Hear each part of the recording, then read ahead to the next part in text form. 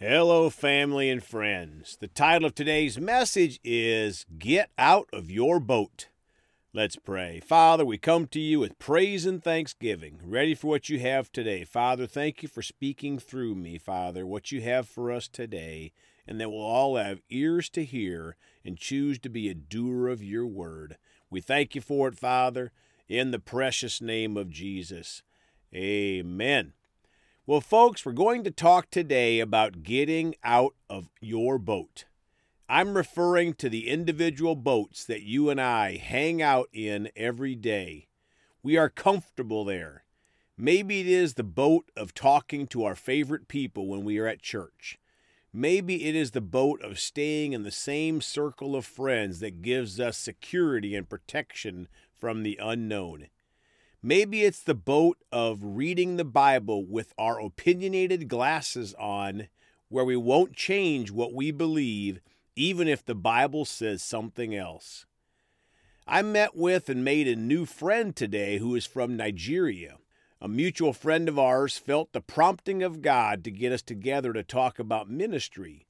We both could have said, "That is weird," or "I'm not doing that," or "Well, maybe we'll meet someday," etc., etc. But after we met, it was very obvious that God did want us to meet, and we had an amazing time together talking about the Lord, and this event made me think about today's message.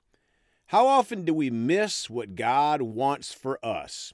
Maybe a new Christian friendship, because we won't get out of our current boat of comfort, our boat of normal life. Let's start today in Matthew 14, and we're going to read verses 25 through 32 in the Amplified Classic Bible. 25. And in the fourth watch, between 3 and 6 a.m. of the night, Jesus came to them walking on the sea. So, folks, the disciples were in their boat, hanging out with their buddies, and here comes Jesus walking on the water. 26. And when the disciples saw him walking on the sea, they were terrified and said, "It is a ghost," and they screamed out with fright. My friends, fear is one of the things that keeps us in our normal boat, our normal crowd in life. We're comfortable there. On the other hand, Jesus was always looking for opportunities to help other people outside of his normal circle. 27. But instantly he spoke to them, saying, "Take courage, I am. Stop being afraid." Folks, Jesus spoke to them about their fear, and he is speaking to you and I, saying, "Take courage. Stop being afraid." If we want to follow God's two greatest commandments, mainly loving him and loving other people, we have to say no to fear and get out of our boat of comfort and put God and others first. When is the last time we were at the store or a gas station, etc., and made a new friend? Now verse 28. And Peter answered him, "Lord, if it is you, command me to come to you on the water." My friends, here is Peter with a good question. Lord, if it is you, command me to come to you on the water. We are not to just go blindly out of our boat and do something the devil has inspired us to do with a thought planted in our mind. Conversely, the Word of God, the Bible, is God's will. We don't need to hear the still small voice of the Holy Ghost to go be friendly to someone new, or to help someone unload their groceries into the trunk, or to shovel their sidewalk, etc. Verse 29, he said, "Come."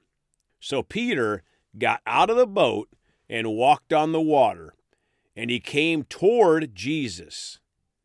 Folks, I wonder how often Jesus has told you and I this month to come and get out of our comfy boat of life, and we are too busy with the noise of life that we don't hear him. But Peter heard Jesus' voice, and Peter got out of the boat and temporarily left his friends and did something that people have been talking about for over 2,000 years.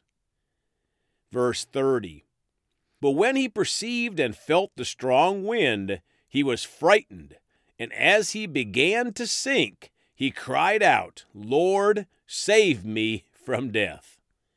My friends, Peter, having left his safe boat, took his eyes off of Jesus and put his eyes on the natural realm. He saw and felt the strong wind and began to sink.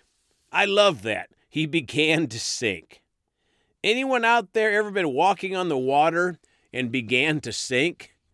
No, we've probably dropped like a rock. But Peter learned a lot from this event because he left his boat of comfort and changed his environment. Do we sometimes wait around the house and hope someone might show up at our doorstep for us to witness to? Verse 31, instantly Jesus reached out his hand and caught and held him, saying to him, O you of little faith, why did you doubt? Folks, this is a real key to this event. Yes, Peter began to sink, but Jesus was right there to help him, and God will be right there to help us when we are working for him and serving him. He'll never leave us or forsake us. He works with us, confirming his word through signs following. Mark chapter 16. I think oftentimes, folks, we forget that. We get out of balance on this, and we either think God's doing everything or we're doing everything.